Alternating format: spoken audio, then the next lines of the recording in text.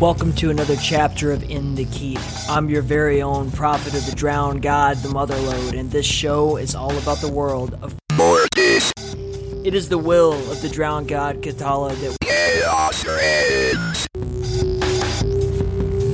Okay, I want to say thank you to all of the supporters who support the show, and it is an ever-growing list, not necessarily always because more people are supporting, but because I am figuring out new ways to figure out who is supporting.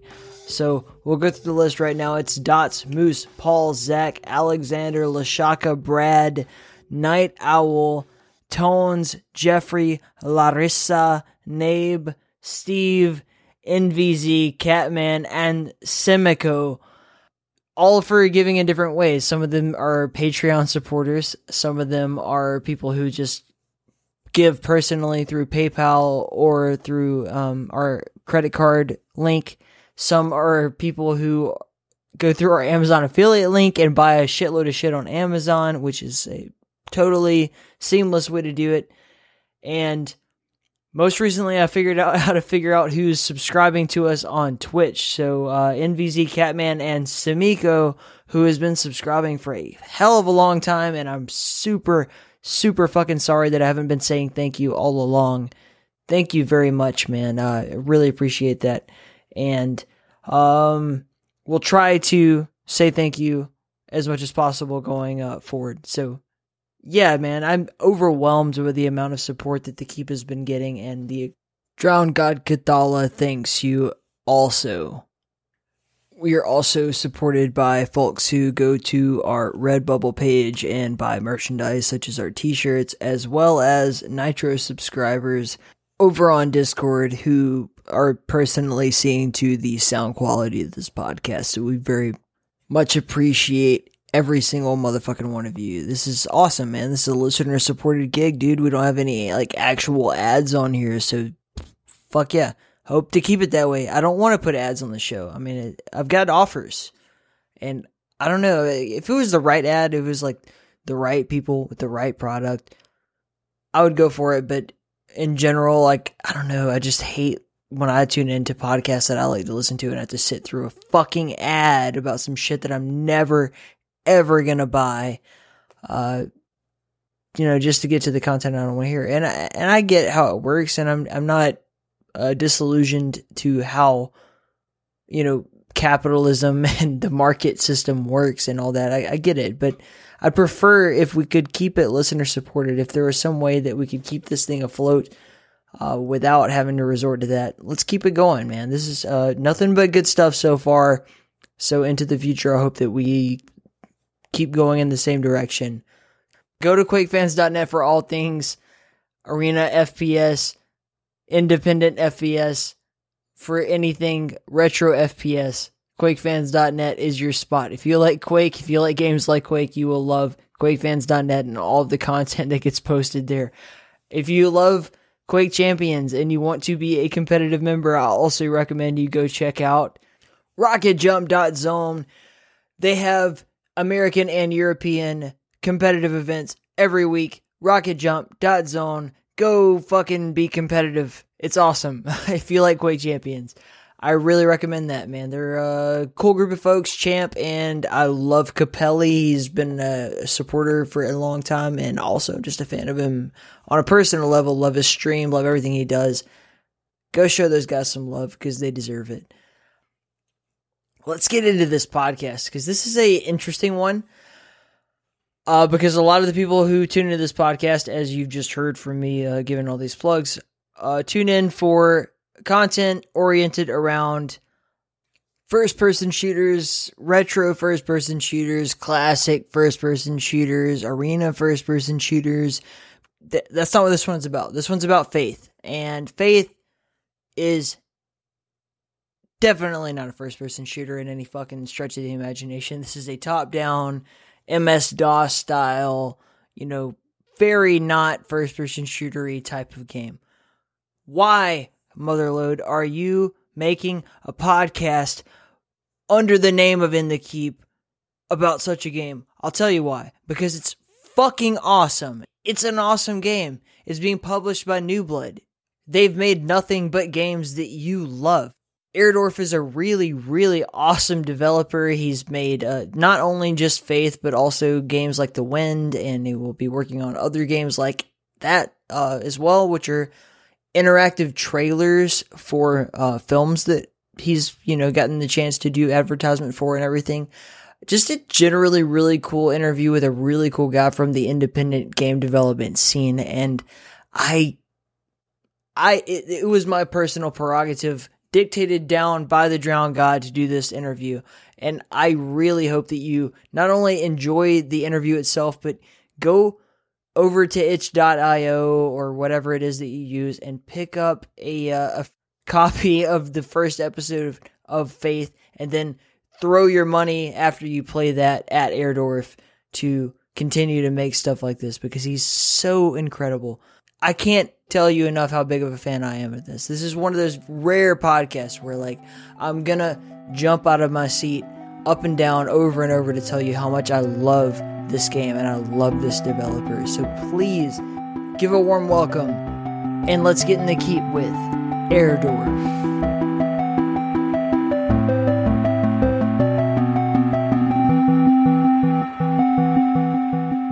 Howdy everyone, I'm Airdorf. I made a game called Faith back in 2017, and I made the sequel in 2019, last year, I think. And besides that, I do contract work for creative contract work for indie film companies. I made a tie-in game for the movie The Wind, which is like a horror movie, and I made a promotional game for them, and I have a unannounced game coming out either this week or next week for another film company, and I'm in talks to do 3 more. Suddenly my non-Faith work is just as important as my Faith work, but currently working with New Blood Interactive, who is my publisher, and we're working on getting Faith, the Unholy Trinity, on Steam and console. I'm from Texas. That's pretty much my life. While I was waiting on you to take that 20 minutes to get here, I was playing through The Wind again, which I've played probably 3 times now. And oh, great. Yeah, I think it's really cool that you're doing it's like a playable trailer. And if you're going to be doing more of that, that's really cool. Unfortunately, I've played that game 3 times. I still haven't seen the film. So can you kind of give us the gist of it and how you got to work on that project and everything?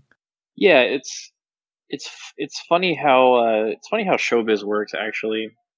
So before I started all this game stuff, I wanted to be in the film and animation for film before I got into games. And it's true what they say about that industry. It's all about who you know. And out of the blue, I got emailed by a film company, IFC Midnight, and they they actually connected with me because Faith was recommended to them by someone who headed up a show or a conference or a convention that I went to called Fantastic Arcade in Austin, Texas. So the organizer of Fantastic Arcade, who knew me because I presented my work on Faith there, recommended me because they were specifically looking for an Oregon Trail type game, but that could be twisted for paranormal and demonic stuff. And apparently I'm the only person who does that. So lucky for me, I got the tip off from the organizer of Fantastic Arcade, and he put us in touch, and they needed a game produced, a promo game, but they needed it done in 10 days. And so they gave me a 10-day. I had a 2-week turnaround, but I ended up having it to do in 10 days because I was going to GDC right at the end of those 14 days. And so basically I went to GDC, and by day I would go to the convention, and by night until 3 a.m. I would be working on the game and getting it finished. But got it finished in time, and I wouldn't have taken that gig if I didn't think it was a good opportunity, and if they didn't pay me a shit ton of money to do it, because they gave me a 10-day turnaround. I guess they felt really bad. And working for showbiz is very interesting. For one, they they don't really know that much about game production. So there's they have misconceptions about how long it takes, how much effort. They didn't know I'm a one person studio. Lucky for me, they didn't know exactly how much to pay me, and so I was able to negotiate something that I believe is pretty fair for game development on such a short notice. But most importantly, because they were so impressed with my work on The Wind, the director of the Wind actually recommended my work to another film director. And at the same time, a third film company saw my work on The Wind and wanted me to do a game for their upcoming horror comedy, which will be released. It'll be on VOD, I think, in March or April, and I'll be able to release that game in about a week or so, maybe 2 weeks. So it's all about who you know. Apparently they all talk to each other, but yeah, if I didn't have faith and if I didn't like put myself out there and try to go to like small time conventions and conferences, I wouldn't have made those connections. So I got pretty lucky, but it's been pretty fun so far. The Wind is really cool. It's actually really creepy, and it's very like somber and dark, and it's like half supernatural horror, half like paranormal, supernatural, and half like psychological. So I would recommend it. I think it's on VOD for a couple platforms. I got to see the movie for free, and I haven't seen it since, so I don't know what platforms it's on. But that's great that you play it. Yeah, thanks for playing it. I always wonder if people actually play my stuff or if they just watch YouTube videos. I couldn't say one way or the other. I know for sure I've played all of it and I love it, or at least, what's available to me. I want to point out, like, a few sentences ago, you actually said, if I didn't have faith, and that was like really like, yeah. There's the metaphor. Okay. Yeah. No, that's really neat though, man. Well, Faith wasn't the very first game I made. I used to, this is going to take me back. Back in like 2000, 2001, there's this program called Zelda Classic. It was made by Armageddon Games, and it was a ROM hack of the original Legend of Zelda, and they made an editor to where you could mod it really easily. And so there's this whole community. If you go to, I think it's purezc.net or zeldaclassic.com, you can still find some of my old stuff. But like back in 8th grade, I was like making games and like putting them out there. And I learned really quick what bad game design was, because I was only like 12 and or 13.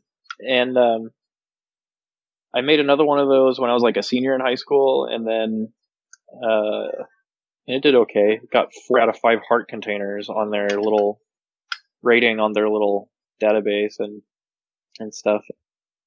There's actually a really long Let's Play of it somewhere, and on YouTube, and I watched it a couple years ago. It was really surreal watching like someone play something that I made like 10 years ago. And then I took a game design class in college, and I made a game based on that, but it's not released. And then I don't know, just out of the blue, I've always been into horror games. It's probably the genre that I enjoy the most besides first-person shooters. And if you can find a first-person horror game, a shooter horror game, it's like the holy grail to me. But it was right after PT, and I was lucky enough to play it right when it came out. Me too. And so I got the totally blind experience. I experienced like going on the GameFAQs and like just marveling at all the hidden stuff that people were discovering and all of the collaboration that was going on the internet, just trying to figure this thing out. And then when we started figuring out the true ending and that it was Silent Hills, it was awesome. So anyway, Lord bless and keep it, and screw Konami for torpedoing Kojima's project. But it sounds like Konami's going to try to revitalize the Silent Hill franchise, and hopefully they learned their lesson about PT. But it might be too little too late. But that's probably for another day. So anyway, it was during this PT craze, and there was a lot of, not copycats, but it definitely influenced the indie horror genre around 2014, 2015, with like Visage and Allison Road, which I think got stuck in development hell, and other games like Routine, which are like never going to come out, but were like very much inspired by PT. And I think Layers of Fear was like the first like really first very extensive, like comprehensive game that was based on PT. But I think PT just introduced a ton of design principles that just got us out of the Slenderman FNAF clone days. And Faith was a direct response to like the FNAF era. Mm-hmm. I really like Five Nights at Freddy's, and I really like the second one. But I think like YouTube Let's Play culture and like fandom culture kind of it made it less accessible to other people, I suppose.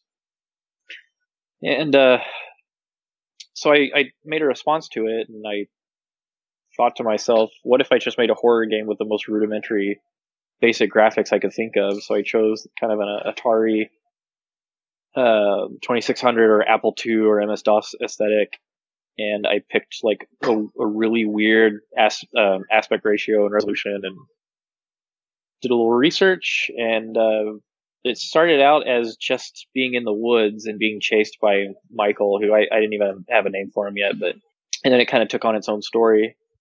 And I basically did it in my free time while I was like doing my master's thesis in college. And it's turned out to probably be one of the single most important things I've ever done creatively. The response has been pretty insane and kind of humbling, and I've kind of gotten to I did what I want to do, which was kind of establish myself in the indie horror community. And man, they are such great people and such creative minds and very supportive and lots of great ideas. And then I don't know, I think I just joke tweeted about a publisher, and Dave contacted me, and apparently it became pretty apparent talking to him that he really believed in the project. And so I'm very, very lucky to have him and the rest of New Blood team supporting me and encouraging me, and hopefully with Chapter 3 and the Unholy Trinity putting them all together, I'll be able to make a pretty big statement and make something that people really enjoy, and most importantly, something that scares people.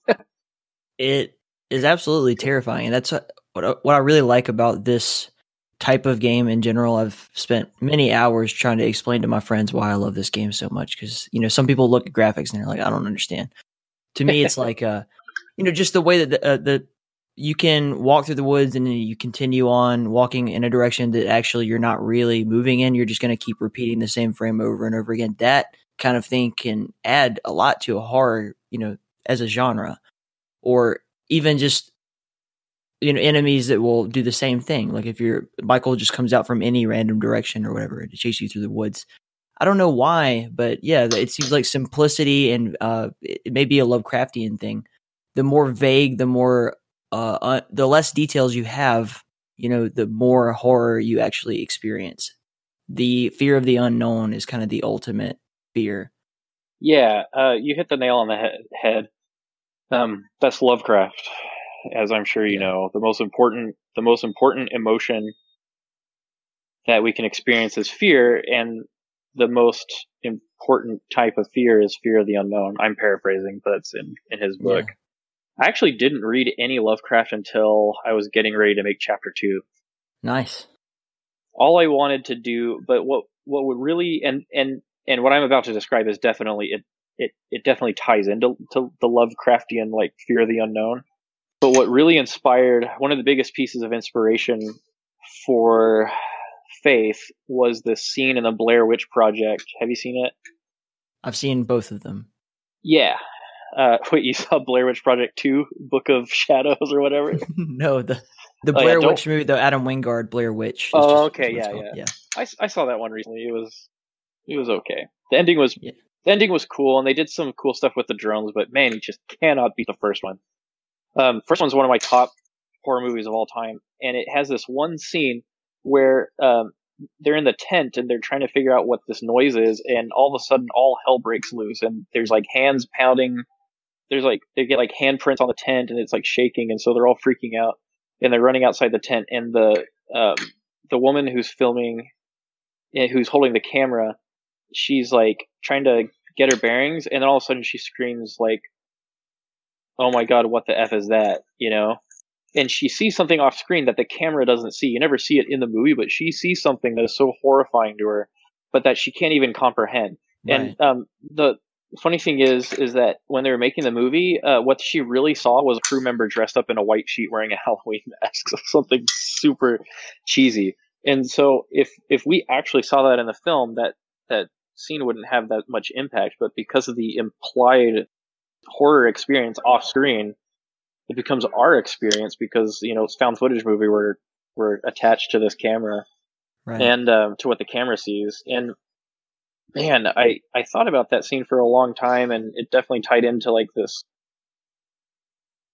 theme of the unknown.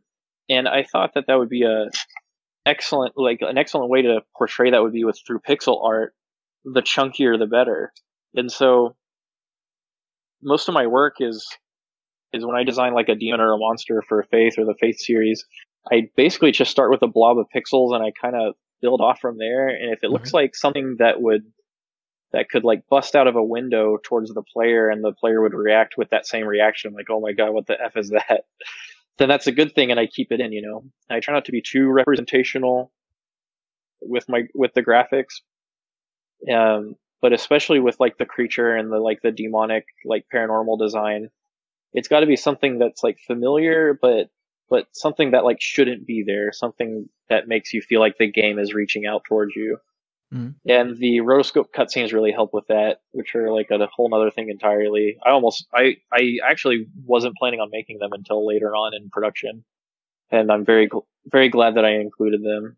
I'm very happy that you brought that up because that's one of the things that I think stands out the most about people, especially when you're watching, you know, the trailers for the games. One of the things that made me want to buy it was like, holy shit, man, that looks amazing. And, you know, the scene where you wake up on the bed and just this crazy demonic thing is standing at the end of the bed and you're like, oh my God, it's so, I don't know, the vagueness of it is what makes it so horrific. I can't repeat that enough. And I just recently saw The Color Out of Space. I don't know if you've gone through the new one with Nicolas Cage. Yes, and I haven't seen it. I saw Annihilation, which is sort of based on Color Out of Space, but I haven't seen this Nicolas Cage one.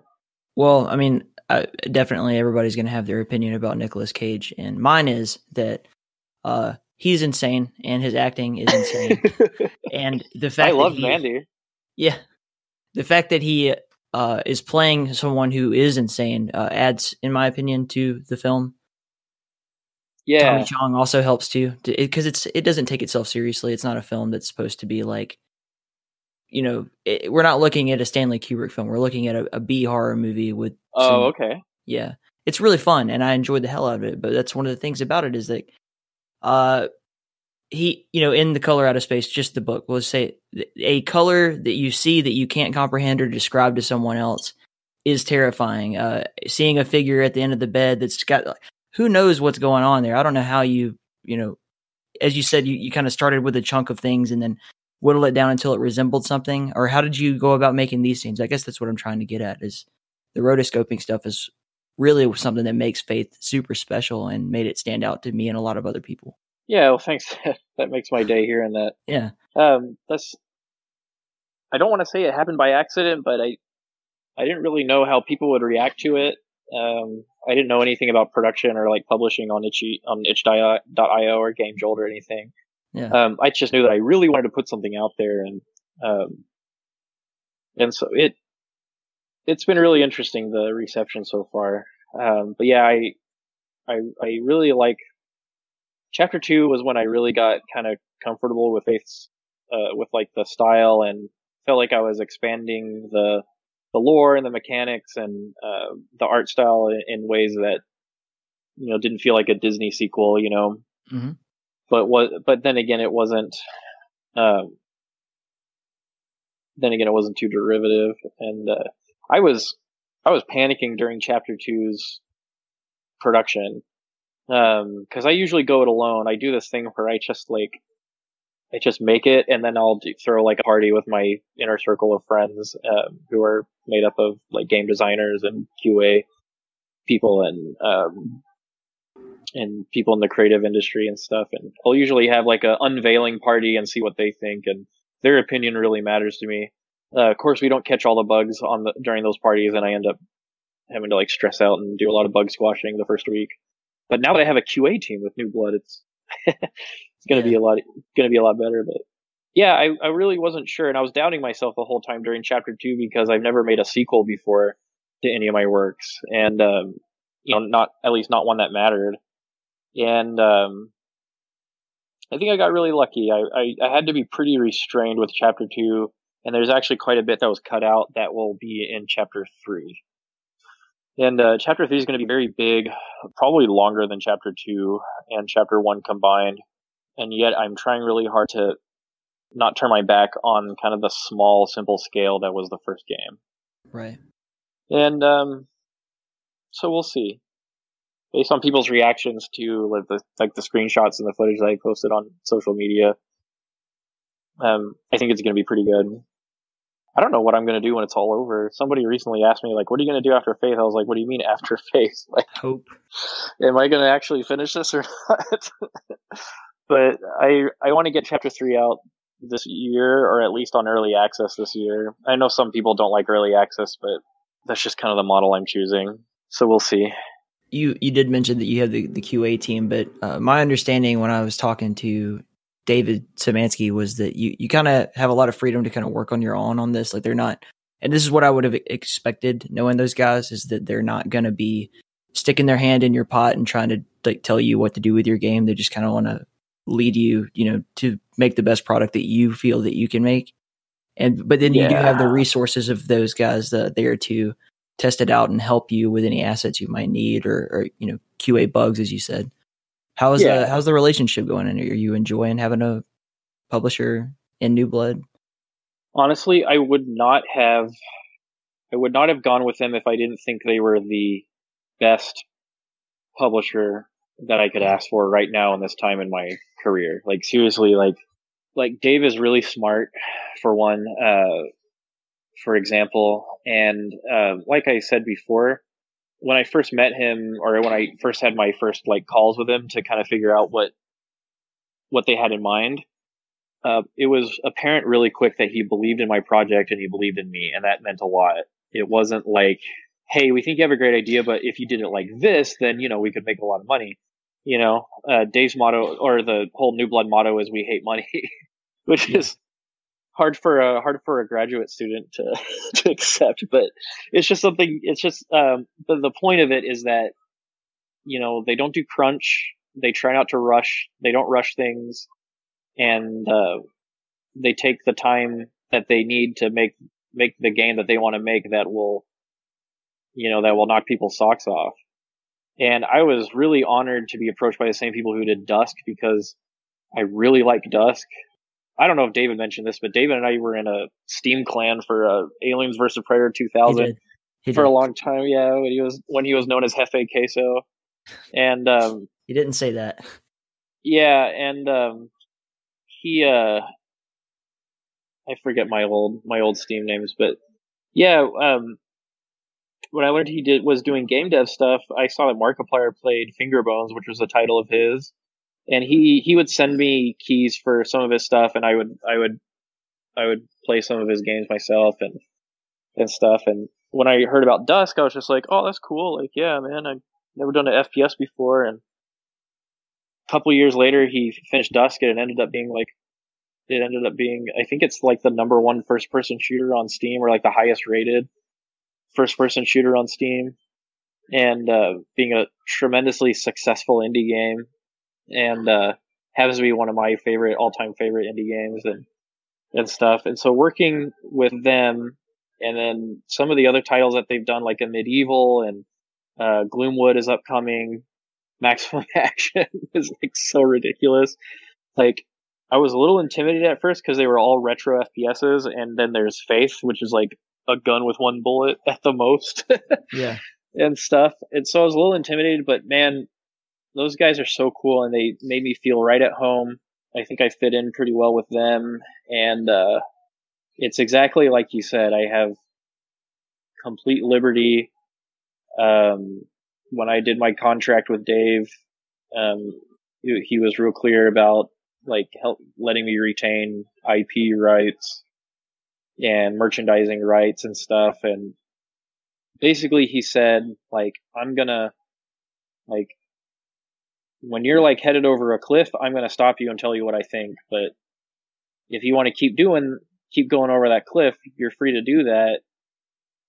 It's just that, we have the experience of making games that, make an impact on people. And so, we kind of have a really cool relationship. Like, I often ask for their feedback and advice, but I never feel like I have to perform a certain way or that I'm going to be like audited or reviewed by them. There's other publishers where you basically have to pass inspection every quarter if you want funding from them. Right. Or if you want their support, and funding. With New Bloods, I had a very different arrangement, and it was very agreeable for me, the developer. And it sounds like David has a lot of faith in you. It's true, but truly, yeah. Yeah, I can tell that they're excited about the game, and they're excited like I'm excited about it, and they're very encouraging and very supportive. And they've been helping me navigate the game dev Twitter landscape, which can be kind of a minefield, and some other stuff. And Dave gives really good PR advice, and he has a lot of great ideas for like promoting and stuff. And so, like I said, I did my research, and I knew what I wanted going in, and it was just what I needed at this point in my career as an indie dev. And so I'm really excited to keep working with them. Absolutely. One of the things that you brought up, and this is something that also pertains to me, is that, as you said, New Blood is kind of known for these retro first-person shooter games, and so is The Keep. And I will at some point have to justify to my audience why I decided, like, hey, I'm just going to interview this guy who makes, these MS-DOS top-down horror games that have, one instance of shooting anything. And the way that you explained how they treat you at New Blood kind of resonates with me a lot. And I think that I don't know Oshry as well as you do, clearly, at all. Like, I've only met the guy once and talked to him briefly through messages. Well, you know him better than I do because I've never met him in person. Okay, well, I talk to him every week, but yeah, I guess I'll see him at PAX maybe. So one of the things about him, though, is that I get the impression that he's just this guy who really believes in the stuff that he works on. Everything that he actually picks up is like he sees it and he really likes it to begin with, base level, before he ever puts his hands on it.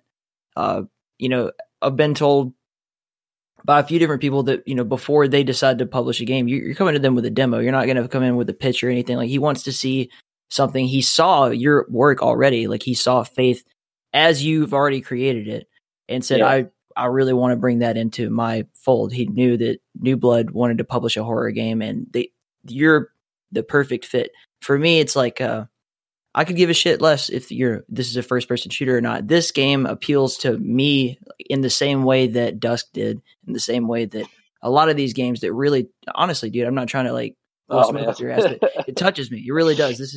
It's like you made a game specifically for me, and I'm sure a lot of other people feel that way. So I really appreciate that, but also that speaks to what the product that I think we'll end up getting with Faith 3 and with the Unholy Trinity package in general. Yeah, I think it was Mark Brown. He has his game design channel on YouTube, and he gave some really good advice at the end of one of his videos that's always stuck with me. It's that try to avoid, instead of making a game that everyone will like, make a game that a few people will absolutely love. Exactly. And luckily, in Faith's case, it's not exactly a few people, but it's relatively few people who like it. But the people who like it really love it. Apparently, like, I see some of like the fan art and stuff and the memes that people make, and I never should have told them what software I use to make the voices, because now they're just making like the faith memes with the voices are just coming out of the woodwork. But yeah, like sounds weird to say it, but it has a fan base and it's kind of a cult following, and it's been really something. But I'm gonna sound like I'm just singing Dave's praises, but this is the honest to gosh truth. Like, I've never seen the guy in a panic. I've never seen the guy in a bad mood besides hungover, and I've never had an instance of telling him something and he didn't have a plan immediately, you know. And it's deceptive. Like, he sounds really easygoing, but behind all that, he is very professional, and he has expectations for what he wants for his branding. I think recently there was a dev on Twitter who was asking around for publishers and stuff, and they mentioned New Bloods, and to developers like that who are interested in getting a publisher, it's like you said, you really have to have something to show. Yeah. Sometimes there are probably publishers, I'm assuming there are, that will take like an elevator pitch, but the level of professionality that Dave and my peers at New Bloods exhibit is pretty, it's deceptive, but it's definitely there. They're probably going to listen to this and be like, this is bullshit. All we do is just goof around all day. But they work really hard, and they all have a really good, I'm really impressed by their like game design savvy and how they can analyze things critically and stuff. It's not just a bunch of they're fanboys of like things that they're fans of the things that they like, but they don't let that cloud their judgment. They're critical of everything, and they're not afraid to be open and honest with feedback and criticism and stuff. And that's what I really like about them. But yeah, Dave specifically, like, it's easy to mistake him for someone who's really easygoing. I think the best way to see it is that he makes it look easy, because he just always has an idea for what he wants to do. And I think I remember, this example of this is when I was trying to find key art for the Unholy Trinity Steam page. And I remember this piece of concept art that that we found that I really wanted to be on the header and like the banner stuff. So I contacted the artist, and Dave was like, yeah, CC me on it. I was like, okay. And so I contacted them. I was like, hey, my name is Erdorf. I made Faith, and I just want to say that I really liked your work. In fact, I'd like to use this piece as the header and the banner for the Steam page. So, what do you think? Like, I'd like to learn, I'd like to know your, what your rate and what you would charge for the rights to use this on our page. And I've also copied Dave, my publisher. And and Dave emailed them. And the email read, it was one sentence, almost no punctuation. It was just, yes, art good. How much we can have. Yeah. Yeah. And I was like, what? Like, that's the most ridiculous sounding email I've ever read. But, and I didn't, and the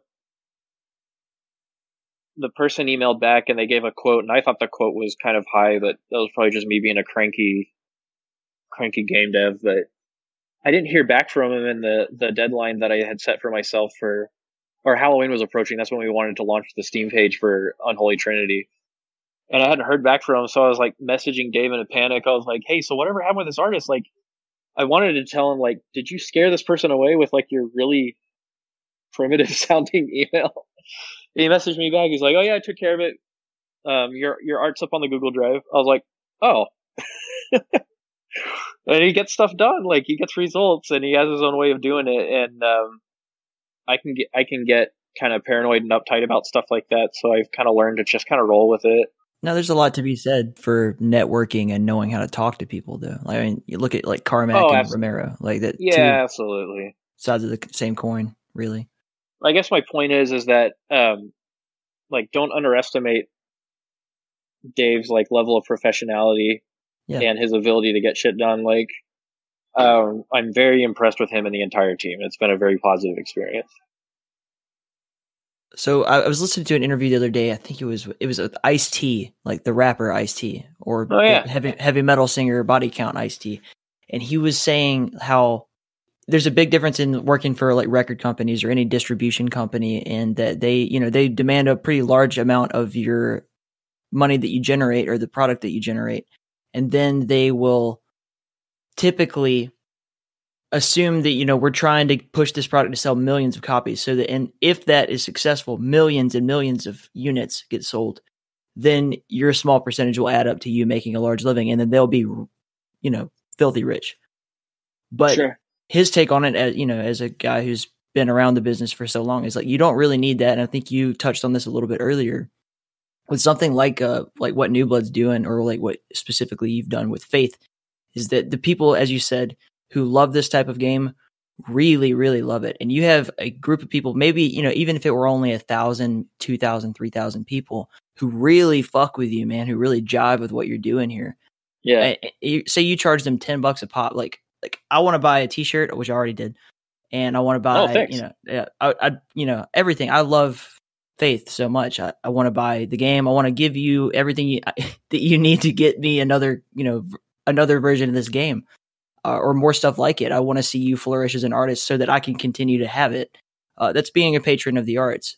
But people like me, if we're willing to spend $25 on a t-shirt, $10 on a game, $15, $20 on a game, whatever it happens to be, to make sure that this keeps happening. If like I said, there's 1,000 of us, that's 30 times 1,000, and keep doing the math, man. Like going up, you could really make a lot of money without having a gigantic audience. You just need an audience of people who really, really love your stuff. And I think that's the way to do it. That's a better way of thinking about the relationship between a creator and an audience than this Disney marketing, like try to reach the widest amount of audience possible sort of thing. Yeah. And I'm never gonna ask for that Chinese money either. But yeah. And I'm sure as hell not going to appease to them so that I can get into their market. Strangely enough, Faith was on the Chinese equivalent of YouTube. Someone did a playthrough of it, and man, that interface is like something else. There's a live chat, but it flashes across the screen, like it travels across the screen while they're playing, like some weird Twitch chat. Anyway, apparently Faith made it to China.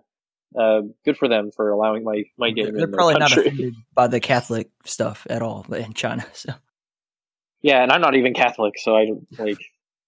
What's funny is that I have atheists email me and say that I really love Faith because it's this poignant statement on the 1980s satanic panic and the dangers of, incorporating organized religion into your society. I'm like, okay, yeah, cool. And then I get Catholics emailing me saying, hey, I just want to tell you that, like, I really love Faith. Like, it teaches you that, like, righteousness prevails over the devil, and that it's important to, like, be faithful and to, like, be righteous. And, like, I'm a Christian myself, but I'm not Catholic. And I'm just like, okay, yeah, whatever. Like, that's so Faith awesome. Faith isn't meant to be preachy either way. I wanted it to be kind of open-ended, open to interpretation. But back to what you were saying about like pricing models and stuff, that's something that I don't know anything about, and it looks like $9.99 is going to be the asking price for the Unholy Trinity, which I think is fair. And that was actually something Dave urged me to do, because one of the first things he said was like, dude, you're asking $1 for Faith Chapter 2, like you're shortchanging yourself. Yes. And I see that now, but I didn't know anything. I just wanted people to play it. What's funny is that so Faith Chapter 1 is donationware on it's pay what you want on itch.io and GameJolt, and Chapter 2 made more money in 1 month than Faith did its first year and a half of release, but it hasn't had nearly half of the downloads as Chapter 1. Yeah. So there's this like give and take. Like, I wanted Faith to be pay what you want because I didn't want to scare people away.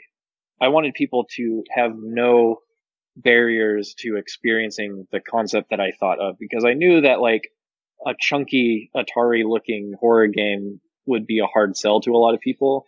But I guess I just put a lot of faith in like word of mouth and stuff. And it worked out, but now that I'm more established, I feel more comfortable paying what I believe I'm owed for the product and what I believe is a fair price. And we'll see what happens. Again, I don't know that much about the business side of game dev. I have these like intense feelings of bewilderment when I see like a new game being sold for $59.99, and it's by a AAA studio, hundreds of people working on it, and it doesn't even work on the first day. You got to wait for the day one patch, and then you got to slog through microtransactions and in-app advertisements, and they want to charge you $30 more for a year's pass of DLCs that may or may not happen. Yeah, and I fall for stuff like that too. There's this Ubisoft game called For Honor that I'm like obsessed with. Like I literally dream about it, and I'm currently like in the top 9% in the world for this one character that you can play as, and so like I get it. Like I'll buy the DLC and stuff to like play new fighters and like new game modes and stuff like that because I'm really passionate about it. But like, it's very rare. Like that, I think For Honor, Doom 2016, I think those were the only modern like post 2000 games that I paid full price for when they came out. And this is just me particularly. It's a combination of my financial situation, the fact that I have a family that I should feed before I pay money to play video games, and that I much prefer the retro era than modern games for the most part.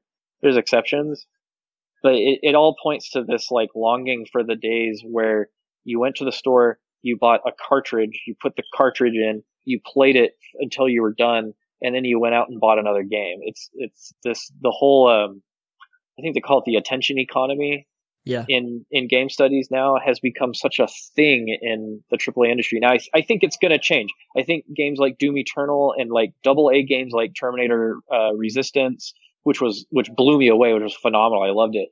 And I played it before Civi recommended it, but it's still good that he recommended it. God bless Civi. And and there's a couple of games that just do not care about the whole microtransactions, the whole like keep your attention for years, And there's other games that I highly respect, like Fortnite. Like it's annoying, and like the whole cultural surrounding it is annoying, but they made a shit ton of money, and it's one of the most successful, influential games of all time, in my opinion. So like I respect a lot of the AAA industry, but it is really hard for me personally in this time of my life to justify shelling out $60 for the base game only to not have that investment pay off for me because of bugs, because of toxic game communities, because of paywalls and microtransactions. I would like to see the games industry kind of return or go back to the indie format, to where it's a labor of love, and Hellblade was a great example of that. I'm sure they're going to blow us all away with Hellblade 2. They were just a small, I think they were like a 12-person team, and they bought all their mocap stuff on Amazon, and the result is one of the most emotive, empathetic game characters I've ever seen in my life. And so it can happen. And like, I'm not going to pretend that I'm not ignorant of the economic implications of like, oh, let's just make the AAA industry more like the indie industry. Like, I know it's not that simple, but that's kind of something that I wanted to do and encourage with Faith. Horror games especially, not about graphics. It's about narrative, mechanics, and affect, meaning the emotional impact or the user experience. And if I can prove that you can do that with like a blob of pixels and a voice synthesizer from the 70s, then I hope that inspires more people to, A, get into horror games, indie horror games, and B, maybe influence the industry as a whole to be more about passion projects and less about reaching that giant audience and milking that China money. So that's my soapbox.